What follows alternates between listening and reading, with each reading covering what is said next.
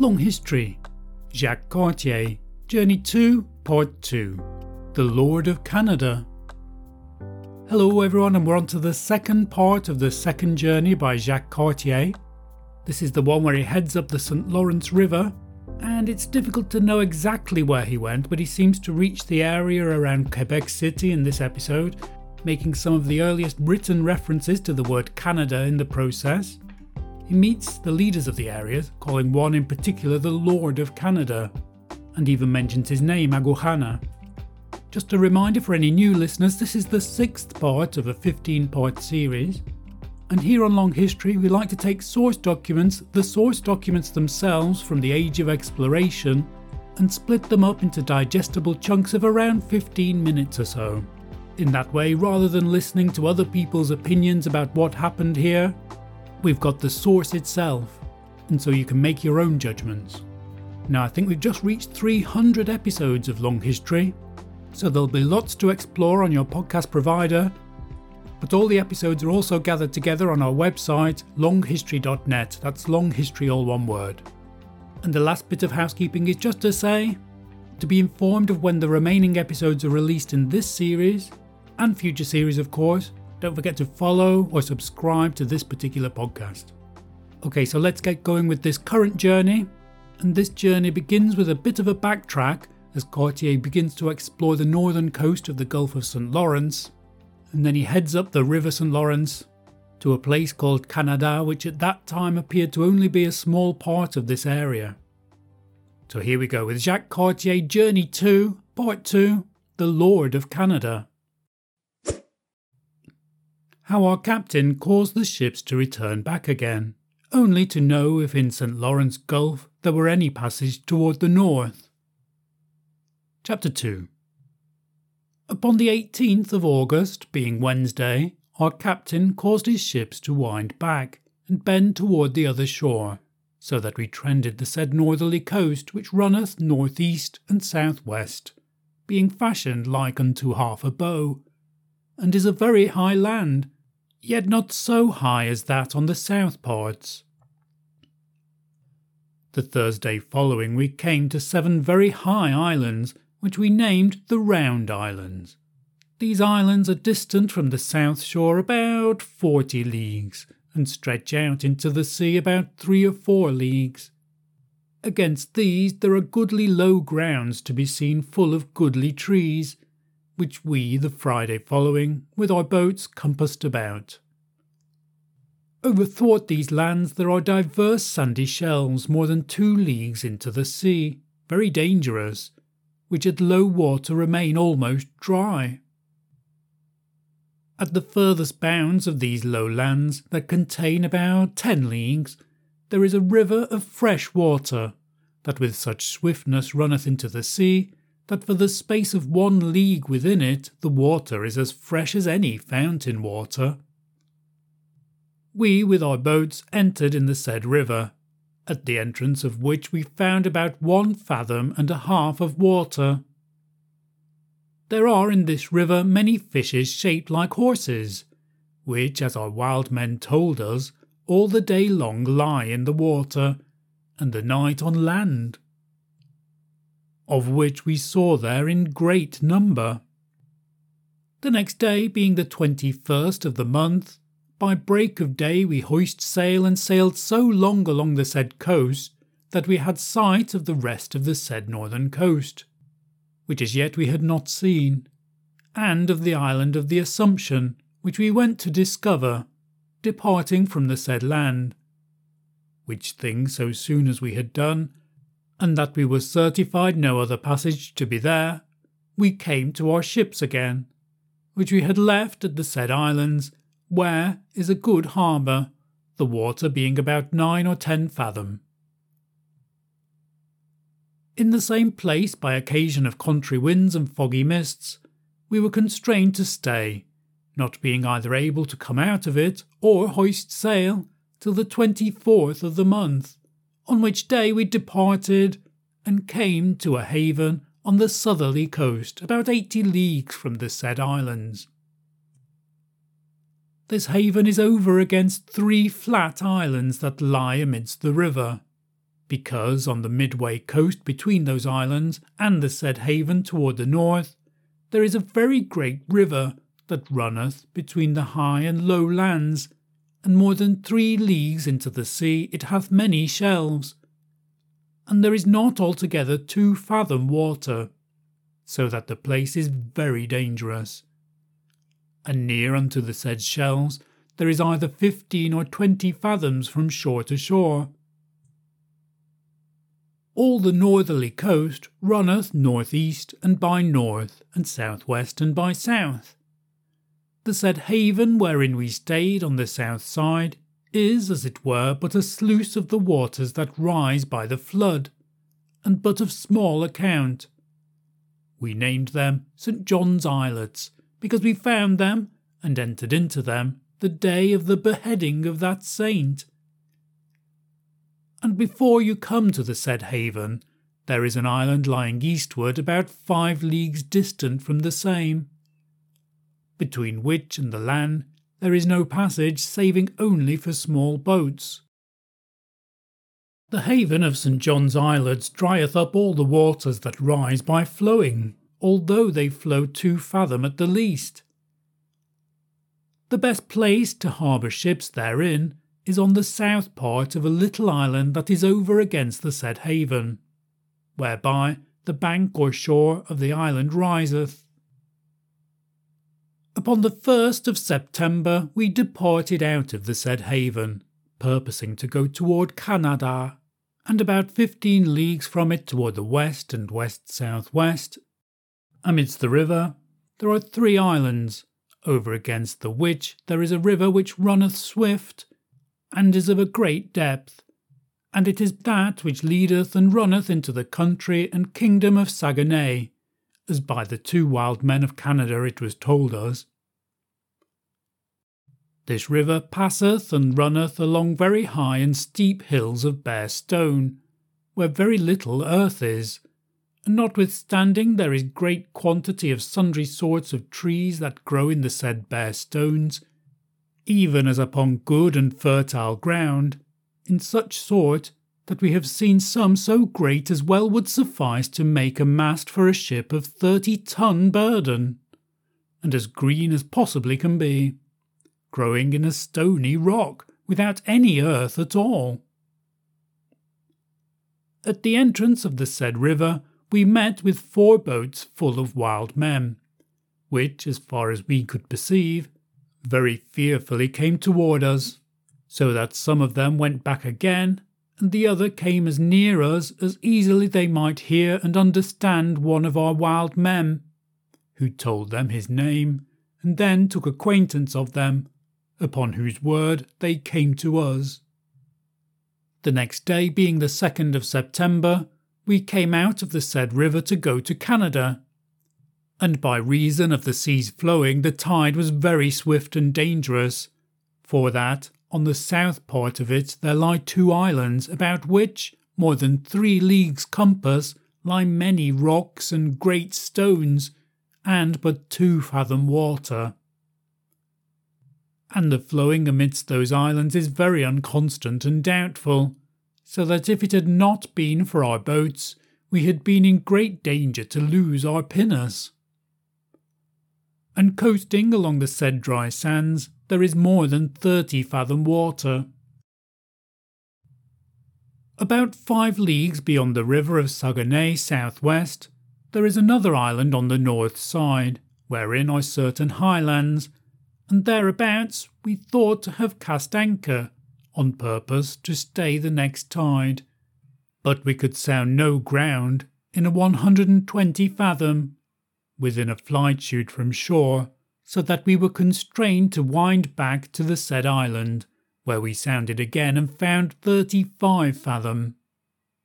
The next morning we hoist sail and went thence, sailing further on, where we had notice of a certain kind of fish never before of any man seen or known. They are about the bigness of a porpoise, yet nothing like them, of body very well proportioned, headed like greyhounds, altogether as white as snow without any spot, within which river there is great quantity of them. They do live altogether between the sea and the fresh water. These people of the country call them adhoitus. They told us that they be very savoury and good to be eaten. Moreover, they affirm none to be found elsewhere but in the mouth of that river. The 6th of the month, the weather being calm and fair, we went about 15 leagues more upward into the river, and there lighted on an island that looketh northward, and it maketh a little haven or creek, wherein are many and innumerable great tortoises, continually lying about that island. There are likewise great quantity of the said adhoitus, taken by the inhabitants of the country, and there is as great a current in that place as is at Bordeaux in France at every tide. This island is in length about 3 leagues, and in breadth 2, and is a goodly and fertile plot of ground, replenished with many goodly and great trees of many sorts. Among the rest there are many filberd trees, which we found hanging full of them, somewhat bigger and better in savour than ours, but somewhat harder, and therefore we called it the Island of Filberds. The 7th of the month, being Our Lady's even, after service we went from that island to go up higher into the river, and came to 14 islands 7 or 8 leagues from the Island of Filberds, where the country of Canada beginneth, one of which islands is 10 leagues in length and 5 in breadth, greatly inhabited of such men as only live by fishing of such sorts of fishes as the river affordeth, according to the season of them. After we had cast anchor between the said great island and the northerly coast, we went on land and took our 2 wild men with us, meeting with many of the so country people, who would not at all approach unto us, but rather fled from us, until our 2 men began to speak unto them, telling them that they were Tainwanyi and Domagaya, who so soon as they had taken acquaintance of them, began greatly to rejoice, dancing and showing many sorts of ceremonies. And many of the chiefest of them came to our boats and brought many eels and other sorts of fishes, with 2 or 3 burdens of great millet, wherewith they make their bread, and many great musk-millions. The same day came also many other boats full of those countrymen and women, to see and take acquaintance of our 2 men, all which were as courteously received and friendly entertained of our captain as possibly could be. And to have them the better acquainted with him, and make them his friends, he gave them many small gifts, but of small value. Nevertheless, they were greatly contented with them. The next day following, the Lord of Canada, whose proper name was Donnacona, but by the name of Lord they call him Aguhana, with 12 boats came to our ships, accompanied with many people, who, causing 10 of his boats to go back with the other 2, approached unto us with 16 men. Then began the said Aguhana over against the smallest of our ships, according to their manner and fashion, to frame a long oration, moving all his body and members after a strange fashion, which thing is a ceremony and sign of gladness and security among them. And then, coming to the general's ship, where Tainwanyi and Domagaya were, he spake with them and they with him, where they began to tell and show unto him what they had seen in France, and what good entertainment they had had. Hearing which things the said lord seemed to be very glad thereof, and prayed our captain to reach him his arm, that he might kiss it, which thing he did. Their lord taking it, laid it about his neck, for so they used to do when they will make much of one. Then our captain entered into Aguhana's boat, causing bread and wine to be brought, to make the said lord and his company to eat and drink, which thing they did, and were greatly thereby contented and satisfied. Our captain for that time gave them nothing, because he looked for a fitter opportunity. These things being done, each one took leave of others, and the said lord went with his boats again to his place of abode. Our captain then caused our boats to be set in order, that with the next tide he might go up higher into the river, to find some safe harbour for our ships.